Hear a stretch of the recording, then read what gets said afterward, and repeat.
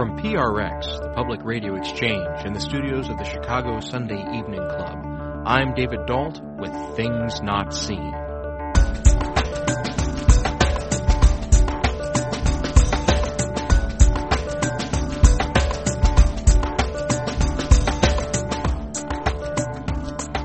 On today's show, we listen back to a 2012 interview with Robert Rhodes, where he talks about his time with his family where they lived among the Hutterites, a religious community that practices simple living and Christian communism.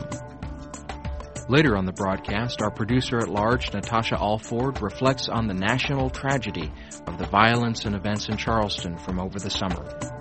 Stay tuned.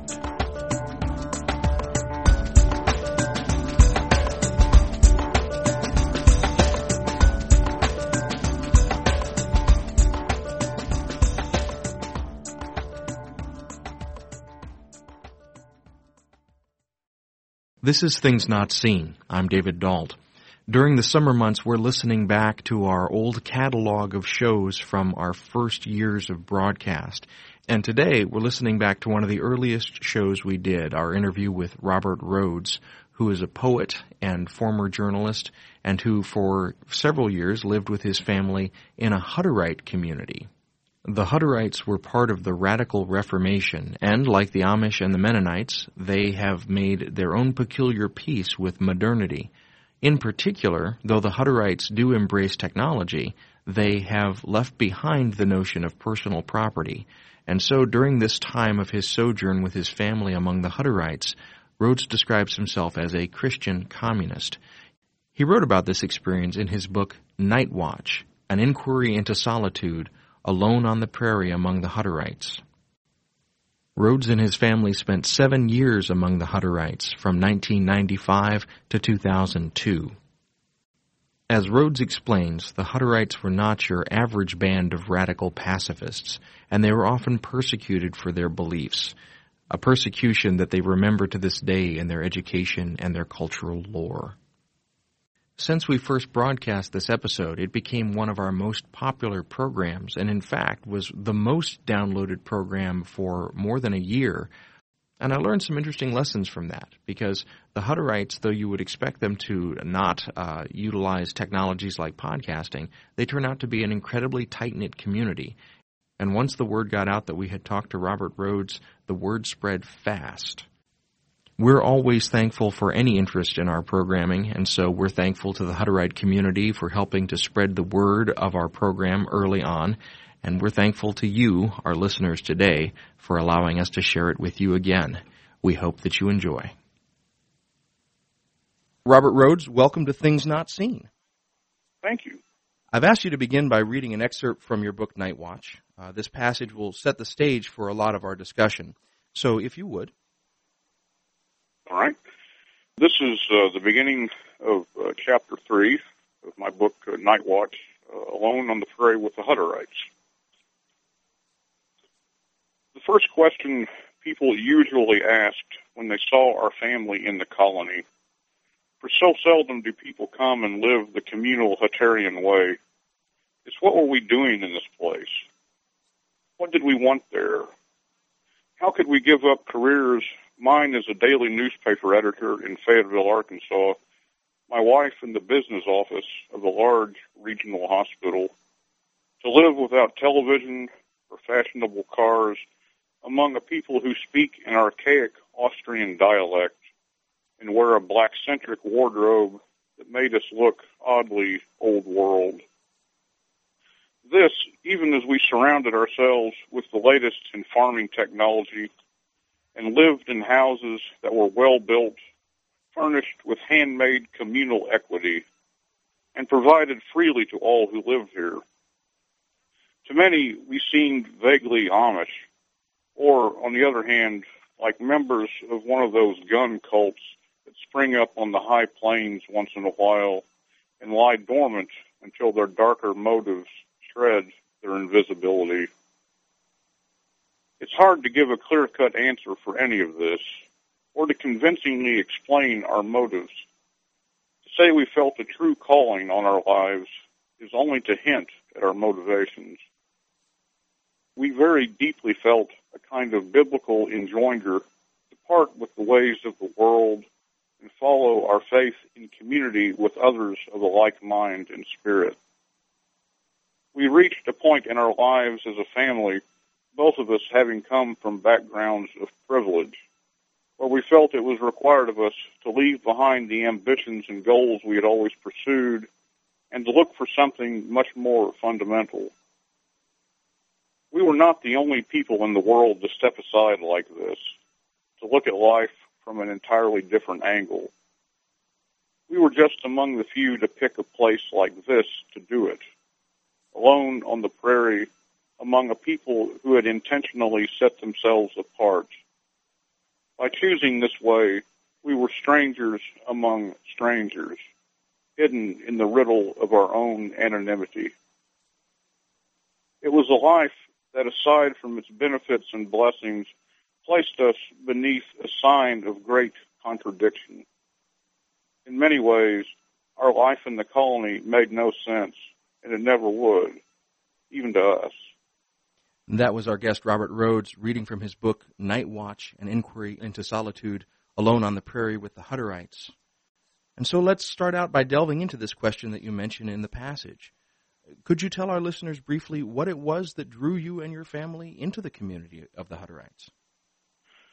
You know, I've been asked that quite a few times, maybe even hundreds of times in the past 20 years, before we went to the community and while we were there and in the years since we left, which was about 10 years ago. And I still can't answer that question in a way that makes any sense. I tell people now that I've written an entire book about this, and I still don't exactly know. I do know that there was just something about the Hutterites. I had first met Hutterites when I was a teenager, on a brief trip to Montana. But I didn't really know that much about them.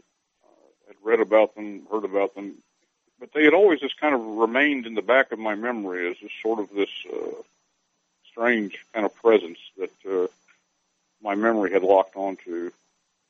And there was just something delightfully attractive about being able to go apart in a way like that and to live in such a radically different way from everyone else.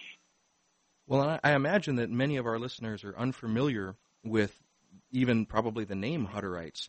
Would you mind briefly sort of telling our listeners what are the basic beliefs of the Hutterites and how would we distinguish them from, say, mainline Protestants? Sure. The Hutterites are a communal group. They live there's about 500 Hutterite communities in the United States and Canada. They live on large farming communes.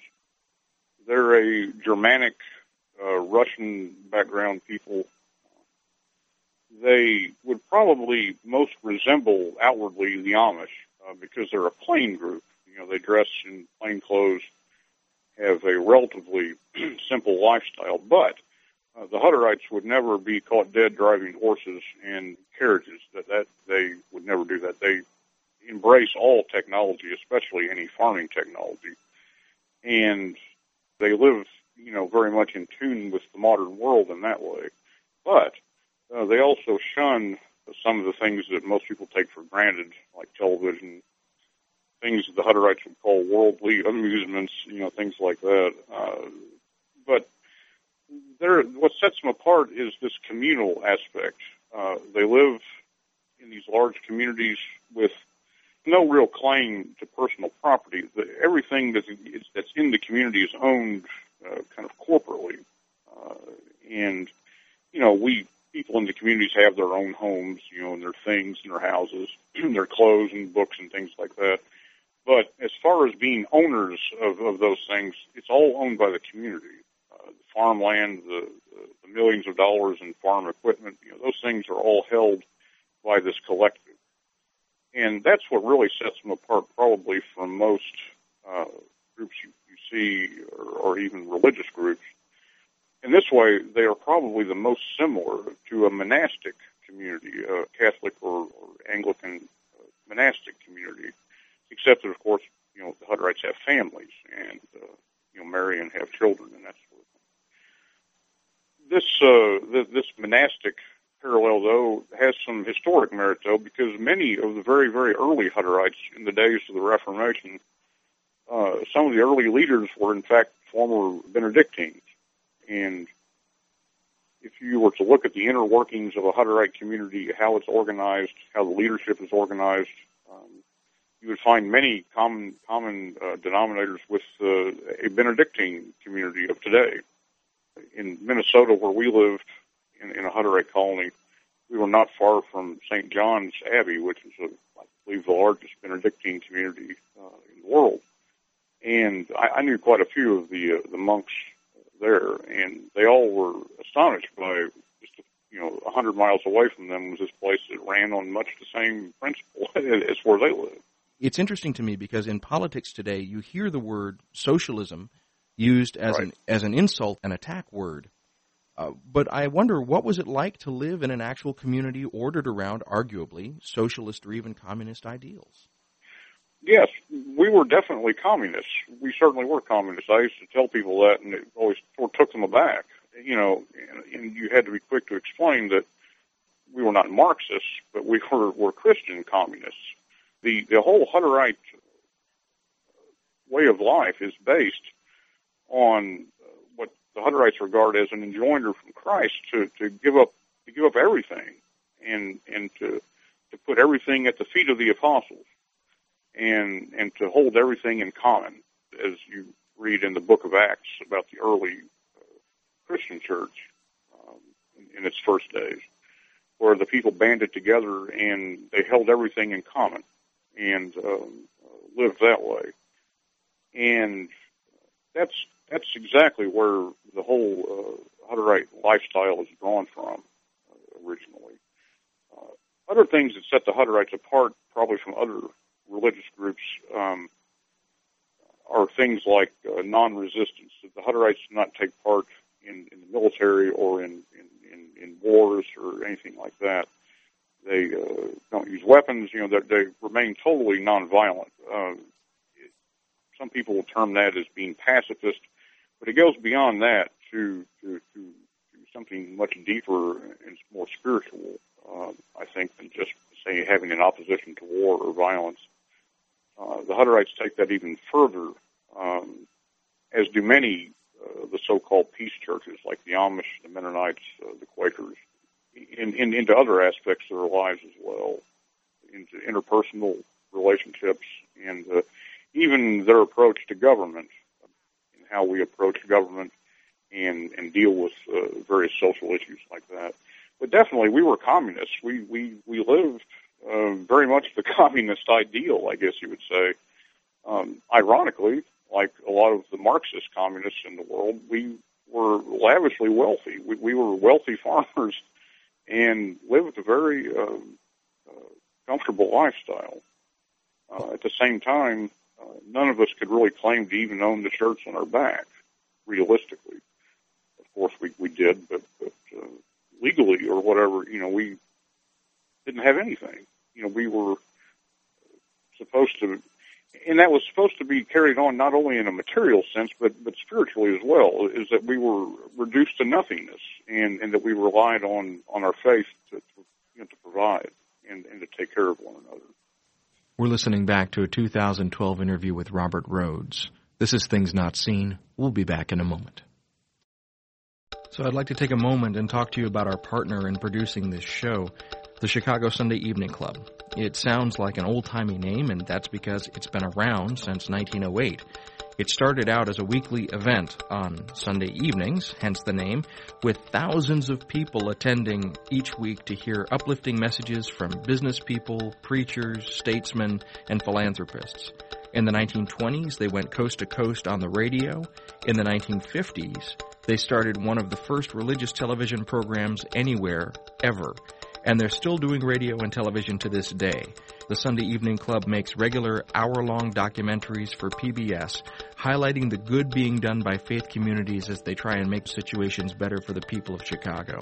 You can find out more about the Sunday Evening Club and watch and listen to all the programs that they've been producing for more than 50 years at their website.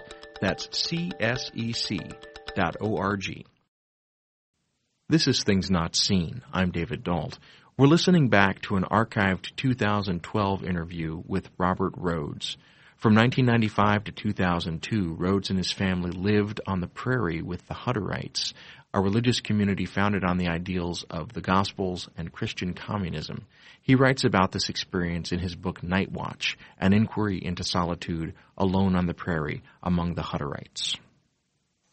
Well, you mentioned a moment ago this idea of the Hutterites being non-resistors, and you classified them sort of roughly with the other peace churches like the Quakers.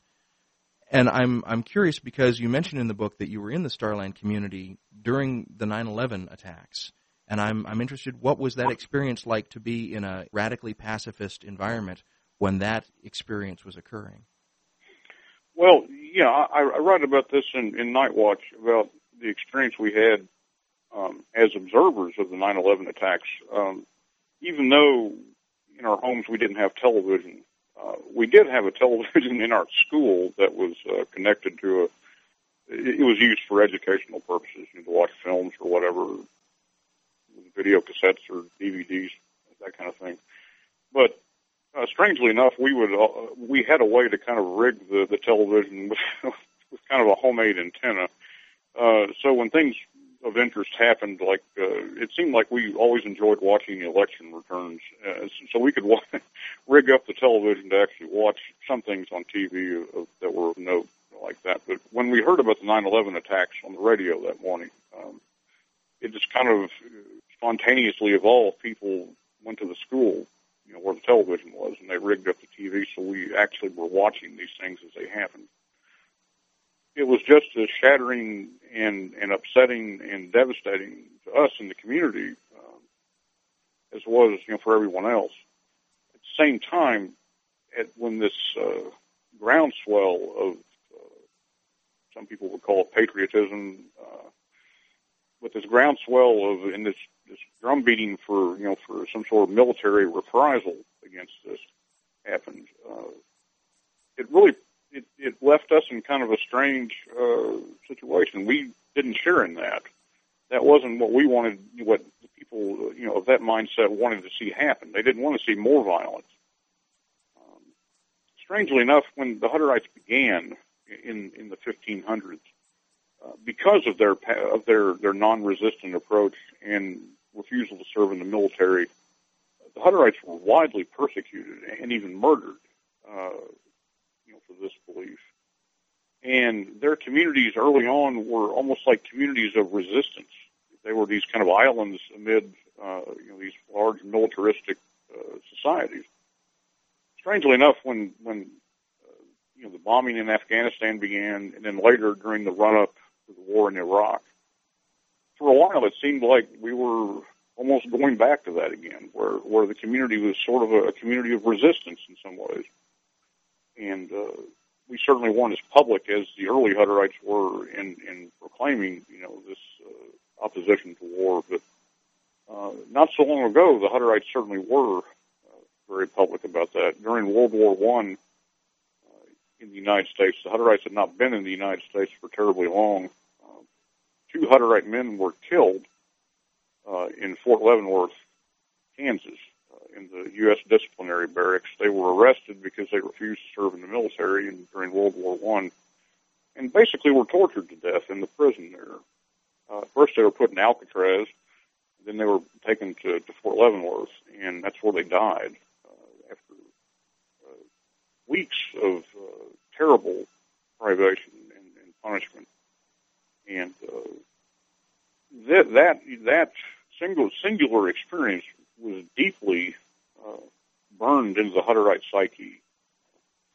If you even ask a Hutterite school child about that, they can tell you a great deal about it even today.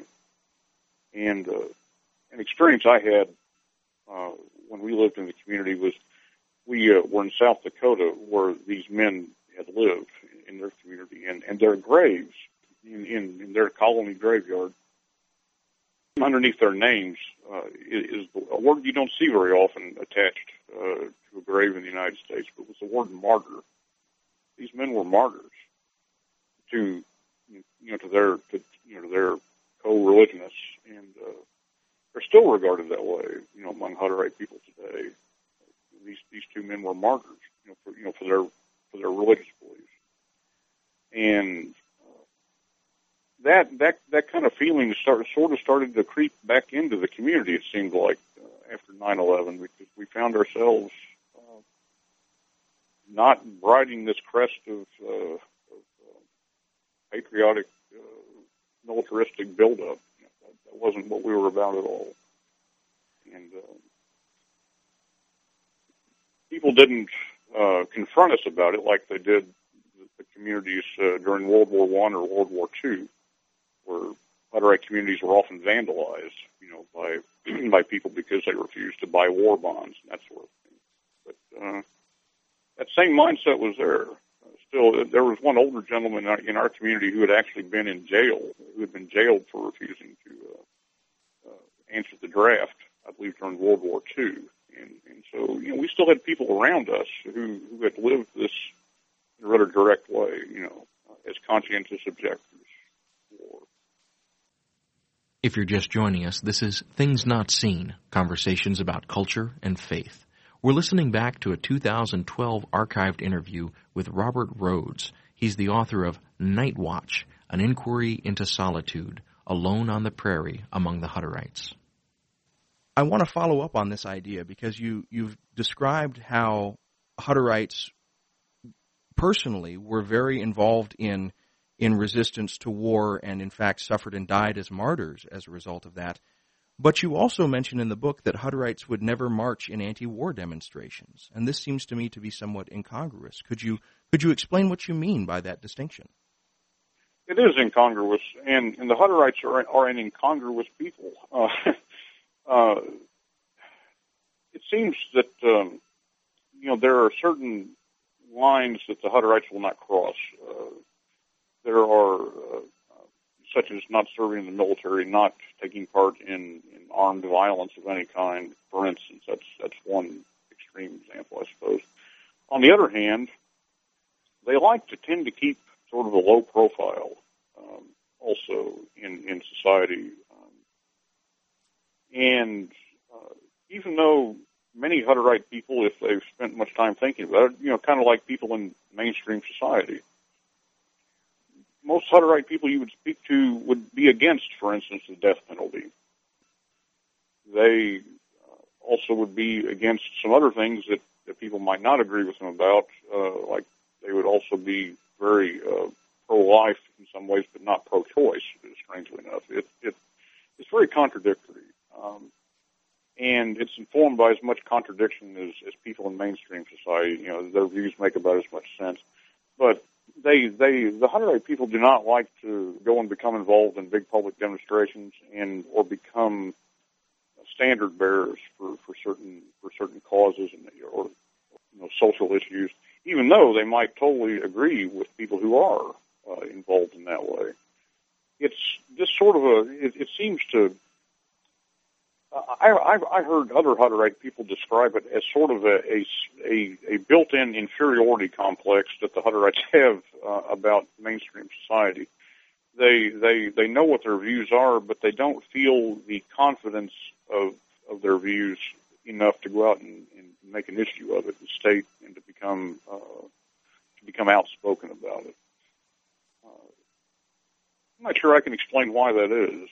On the other hand, we would do strangely contradictory things. For instance, in our community, even though we did not send our children to public schools, we had our own schools. And at the same time, because we were large landowners in our county in Minnesota, we were probably the biggest landowners of all. Our tax dollars played a huge role in supporting the schools. In a very extremely rural somewhat impoverished part of Minnesota. And we became, strangely enough, sort of promoters of raising our own property tax to encourage other people to vote for more support from tax dollars for the local schools.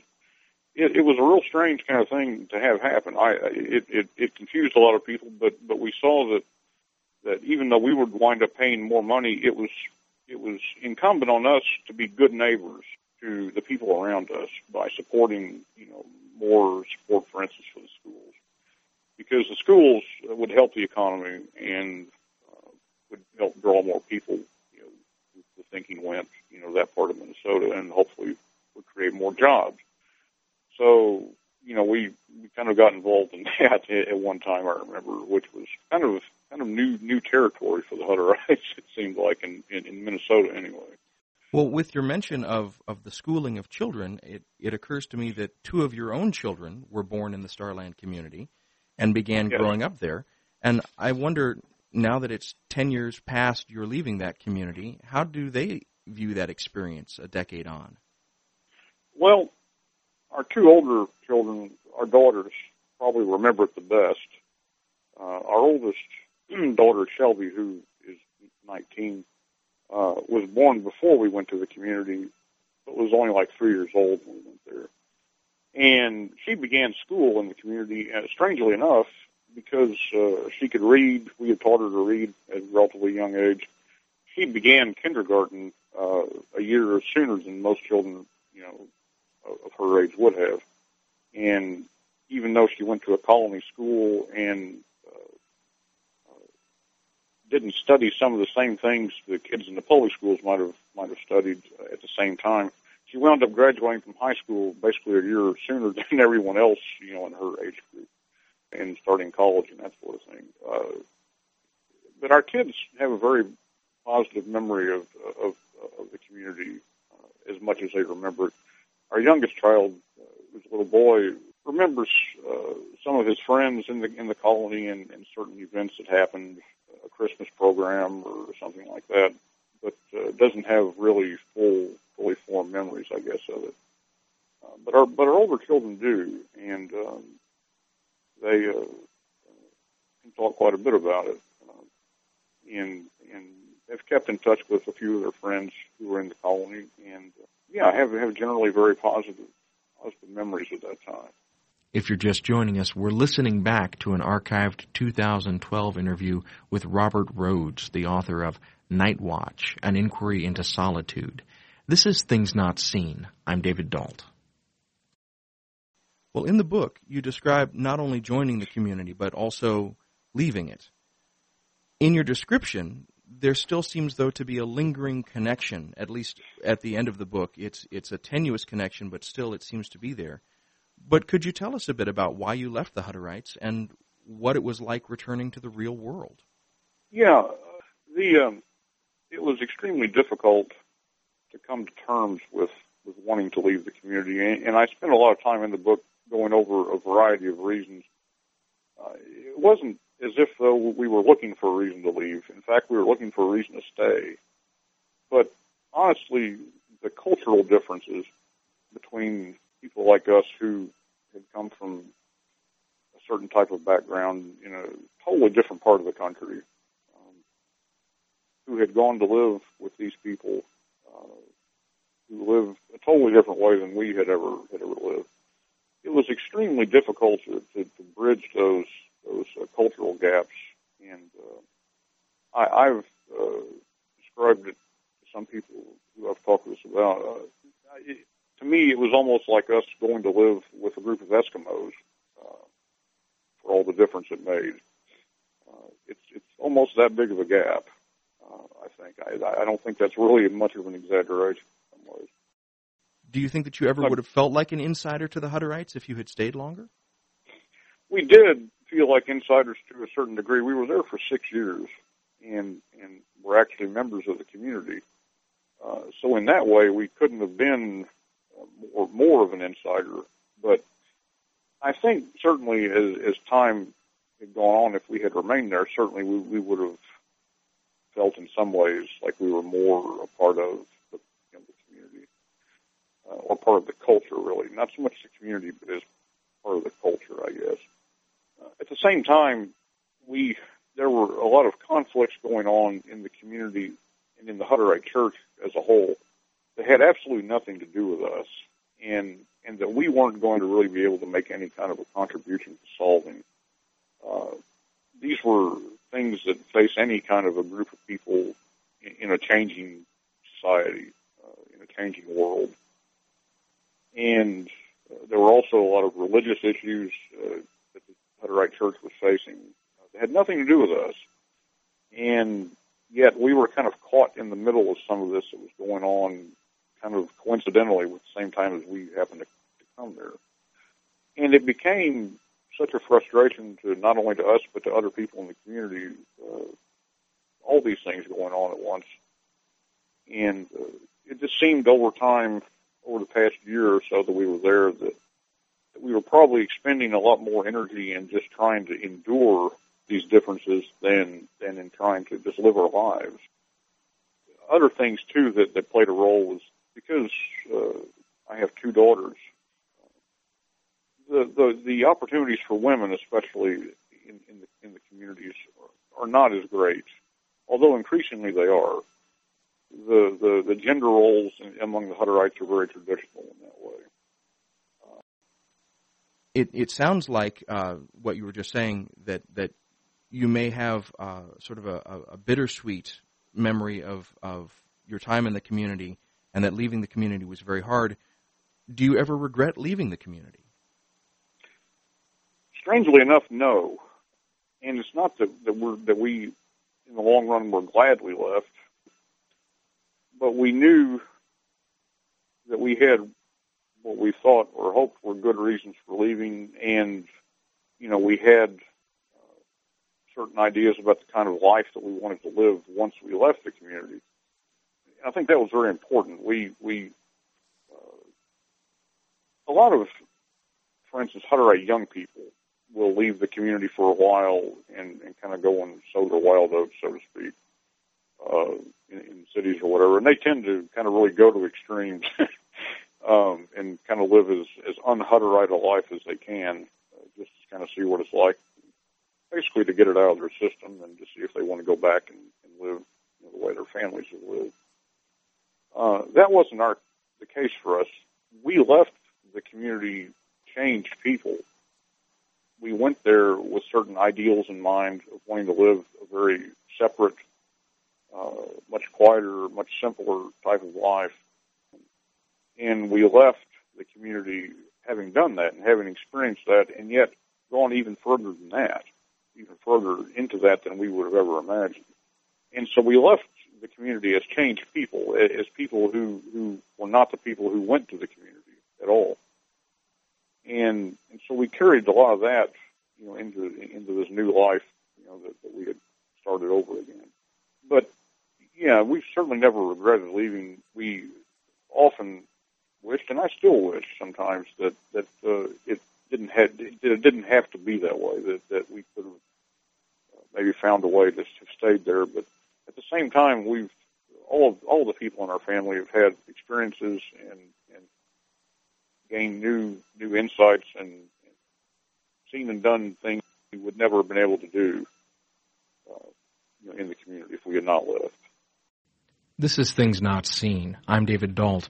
We're listening back to a 2012 interview with poet and author Robert Rhodes. He wrote the book Night Watch, an inquiry into solitude alone on the prairie among the Hutterites, in which he describes his time with his family living in a Hutterite community.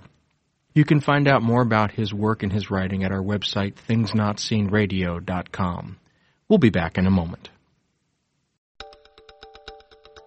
Each week, I hear from listeners who write in to say that they're enjoying the show, and a lot of them ask me what they can do to help to support us. And first of all, I just want to let everyone know that we appreciate so much that you're listening, and thank you. The number one thing that you can do to help support us is to tell your friends about the show. If you listen to us through iTunes, it would also be fantastic if you took a moment to write a review.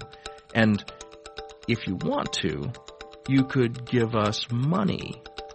Earlier in the show, I talked about the partnership that we have with the Chicago Sunday Evening Club, and so many good things come from this partnership, but one of the best, by far, is that your donations to our show are now tax-deductible. You can find out more about supporting us at our website, thingsnotseenradio.com. And again, thank you for listening. This is Things Not Seen. I'm David Dalt. Each week on our program, we bring you a rich conversation about culture and faith. This week, we're listening back to one of our earliest shows, a 2012 interview with Robert Rhodes, the author of Night Watch, An Inquiry into Solitude, Alone on the Prairie Among the Hutterites. So, as we look at your time with the Hutterites, and your mention a moment ago of the contingency of the Hutterite communities, that they exist by the grace of God, and at any moment they could disappear. And you mentioned they've been around for 500 years, but maybe in 10 years they won't be around anymore. And as you say, how easily things can change, and influences can lead to one thing to another. I see the Hutterites. I heard a lot of Hutterite people say that they didn't know if their way of life would survive, for another generation or two, or who knows. The outlook that I guess I experienced when we lived in the community was that really all you could count on was, the next 5 minutes, basically. But that's not a fatalistic view. It's actually a view that has a great deal of hope in it, because that there's something beyond the next 5 minutes, or the next 10 years, or the next 100 years. And deep down, a person of faith believes that whatever does come, next, or whatever comes next after that, is supposed to happen, and that it's an expression of the grace that all of us have to live by, and that all of us are blessed with, I guess, and that allows us to survive and to keep living lives of faith, or lives of interpersonal expression, like this poem again said.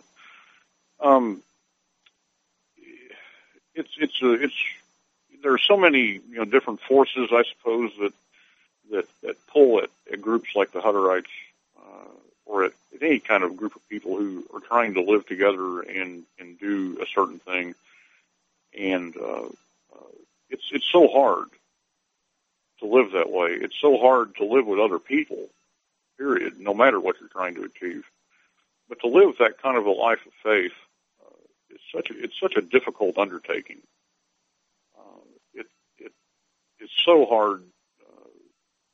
I'm often reminded of a quote by Thomas Merton. I can't remember it verbatim, but I should be able to. I used to have it in a frame on my desk when we lived in the community, and it comes from his book Seeds of Contemplation, and it goes something like, even saints cannot live with saints without experiencing the pain of the differences that come between them. And Merton compared the body of Christ, in this case, to a body of broken bones that only is healed again, through grace. That was what it was like to live in the community. When I saw that quote from Merton in that book, I thought, this is exactly what's happening here. Whether you're in a Hutterite community, or the Abbey of Gethsemane, or just living with your family in a town someplace, that's what it's like. We're all part of a body of broken bones, and it's only grace that's holding us together. Have you returned since your departure? I have. In fact, of our family, I'm the only person who's ever been back to the community again. But I've been back there 3 times for brief visits in the past 10 years. It's been almost exactly 10 years since we left there. And so much has changed. Our family not only had changed, but the community has changed too in those 10 years. Some of the people who we lived with left the community themselves to go and live kind of in out in the world, or they joined other religious groups. Some of them did. There was a lot going on, and other people have died. And some of our friends in other colonies have died, and that was really hard for us to process that, because these are people we were very close to and lived with, for so long. But a lot has changed in the community since we left, and it's the same in certain ways, but it's really different too. It seems though that some of the conflicts, I guess that weighed so heavily on us, some of the interpersonal things, those things seem to have smoothed out a bit since we left, and that's good, because it means that the community where we lived anyway has found a way to carry on. Just because generations of people and their ancestors have lived together and done this type of thing for 500 years doesn't mean that they'll be able to continue to do it for another 10 years even. That's very central to the Hutterite worldview, is that this way of life is contingent entirely on their grace that comes from God to live that way. And it's very much within the Hutterite way of thinking that this life could be taken away from them at any time. That their nice communities could be blown apart by something that they might not even see coming. And this has happened in the past, in the 1500s, 1600s, 1700s. War, famine, plagues, pestilence of many kinds totally destroyed, some of the Hutterite communities and cast them to the wind. So the Hut is very much a part of that mindset that nothing is guaranteed, that everything's going to change, and keeping that communal way and living that way is it comes directly from God as far as Hutterite people are concerned. Well, Robert Rhodes, thank you very much for being with us today. Well, thank you. I enjoyed it.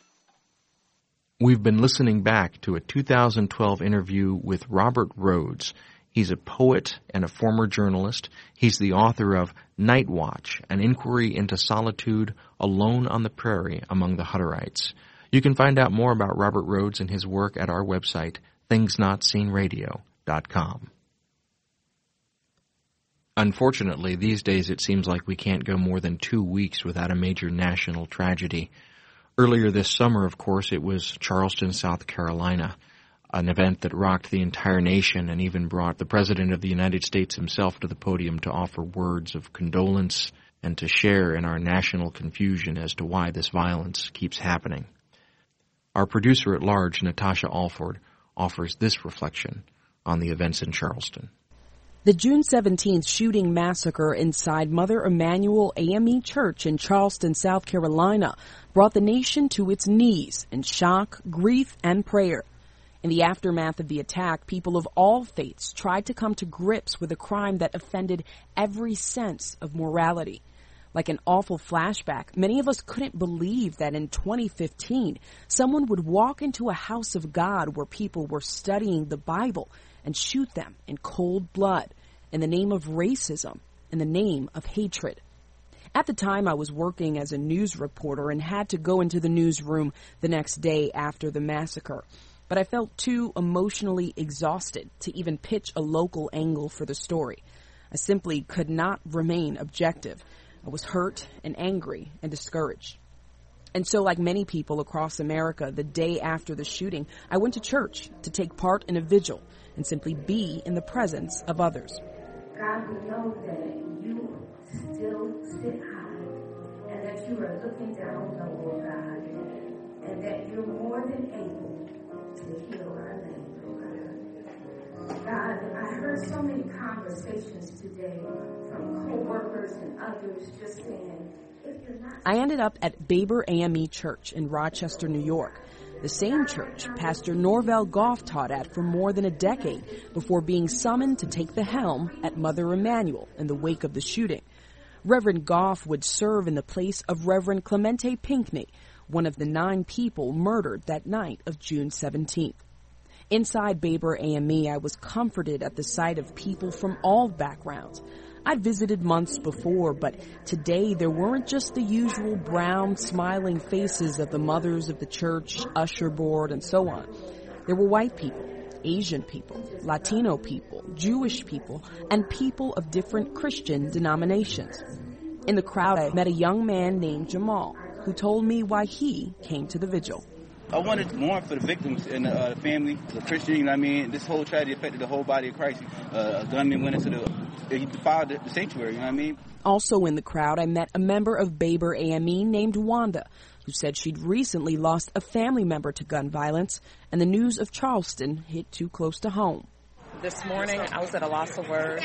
I was angry. I have family members in Charleston. Just didn't know how to feel. And I just leaned on other people as they called and, prayed. It just made me feel better knowing that just trusting God, He will see us through this. And then I met an older man named Joe. He was Caucasian, but said he'd lived and worked in the predominantly black Bahamas. When I asked him what drove him to visit, I saw the emotions well up, and then the tears began to roll. Grief. This was all supposed to be sorted out, a long time ago. It's just unacceptable. Enough. And I just didn't know what else to do. You know what I'm saying? Didn't know what else to do. So there we were, each with our different reasons for coming, but all in God's house under one roof. And the people of God wasted no time in getting to work. We got to tear down racism. We got to tear down racism. The only way we can tear down racism is the love of God. Because God doesn't go by what color you are. God doesn't judge you about what size you are. God doesn't judge you whether you're rich or poor. God says you are. One by one, speakers took the podium during the 75-minute service, speaking of history, collective grief, and the hope they still had for the country. And they prayed and charged the audience with jumping into action after the morning was done. Because like Jesus' garden parable in Matthew 13, the difference between a garden full of weeds and wheat was in the hands of the worker. I've discovered that if we don't leave from here and go and work the garden, that the weeds will choke out the light in Rochester.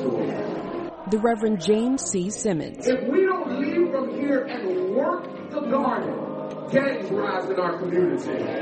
If we don't work the garden, there's blood spills in our streets.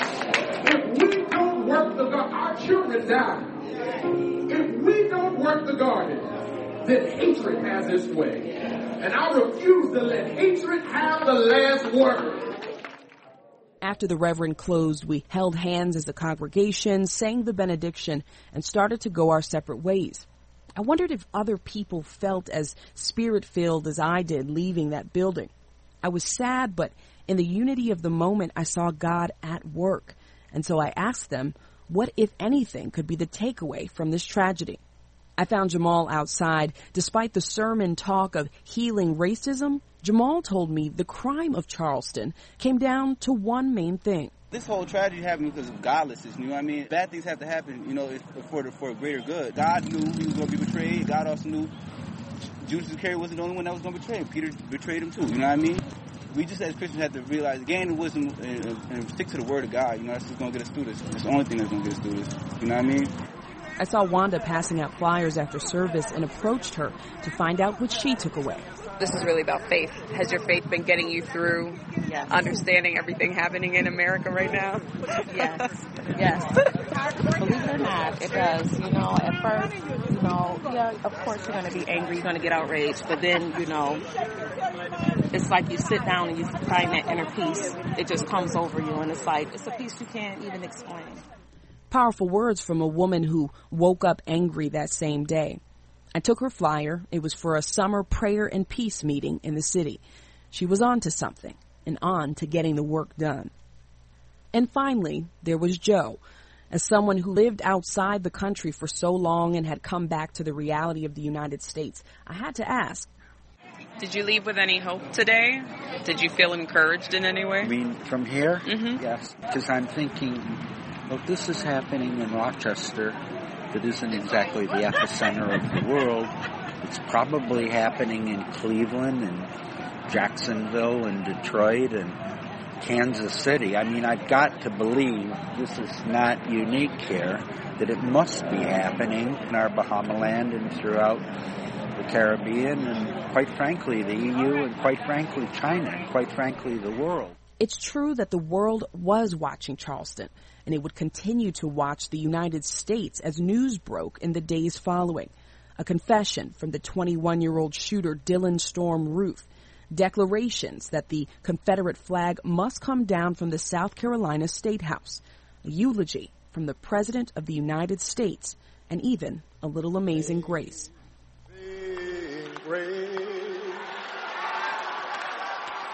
How sweet the sound that saved a wretch like me.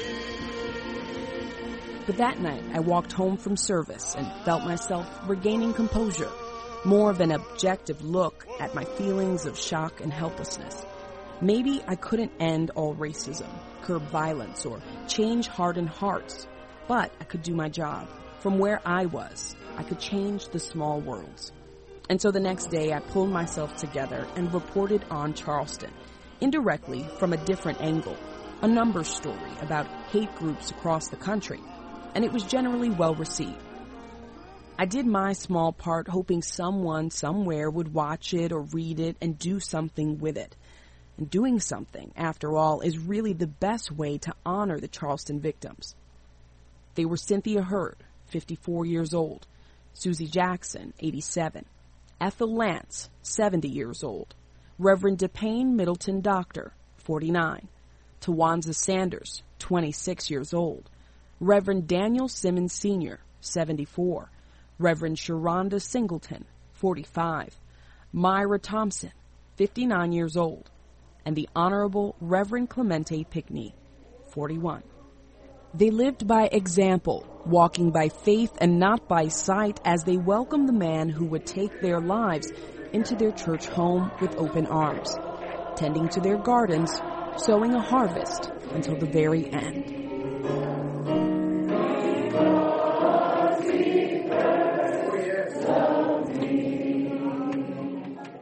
Our producer-at-large, Natasha Alford, is a multimedia journalist with a background in education. She's a graduate of Northwestern University's Medill School of Journalism, and she works as a reporter in Rochester, New York, and Chicago, Illinois. Things Not Seen is produced by Sandberg Media, LLC, with the support of the Chicago Sunday Evening Club. We're distributed nationally by PRX, the Public Radio Exchange. Today's show was recorded at KWAM News Talk 990 in Memphis, Tennessee. KWAM is not responsible for the content of this program. Our theme music is composed by Gene Kija. Jeff Krause engineered the show. Kim Tron and David Dault did the editing. Our staff includes Travis Abels, David J. Dunn, Natasha Alford, and Alexander Badenoch. Katie Scroggin is our senior producer. You can follow us on Twitter at Not Seen Radio. Visit us on Facebook and like our page to receive regular updates about the show and find out more about upcoming guests. That's facebook.com/ThingsNotSeenRadio. And you can sign up for the free podcast, listen to old shows, send us an email, and learn more about our guests if you visit us on the web at ThingsNotSeenRadio.com. I'm David Dault, and we'll be back next week with more conversations about culture and faith. Please join us.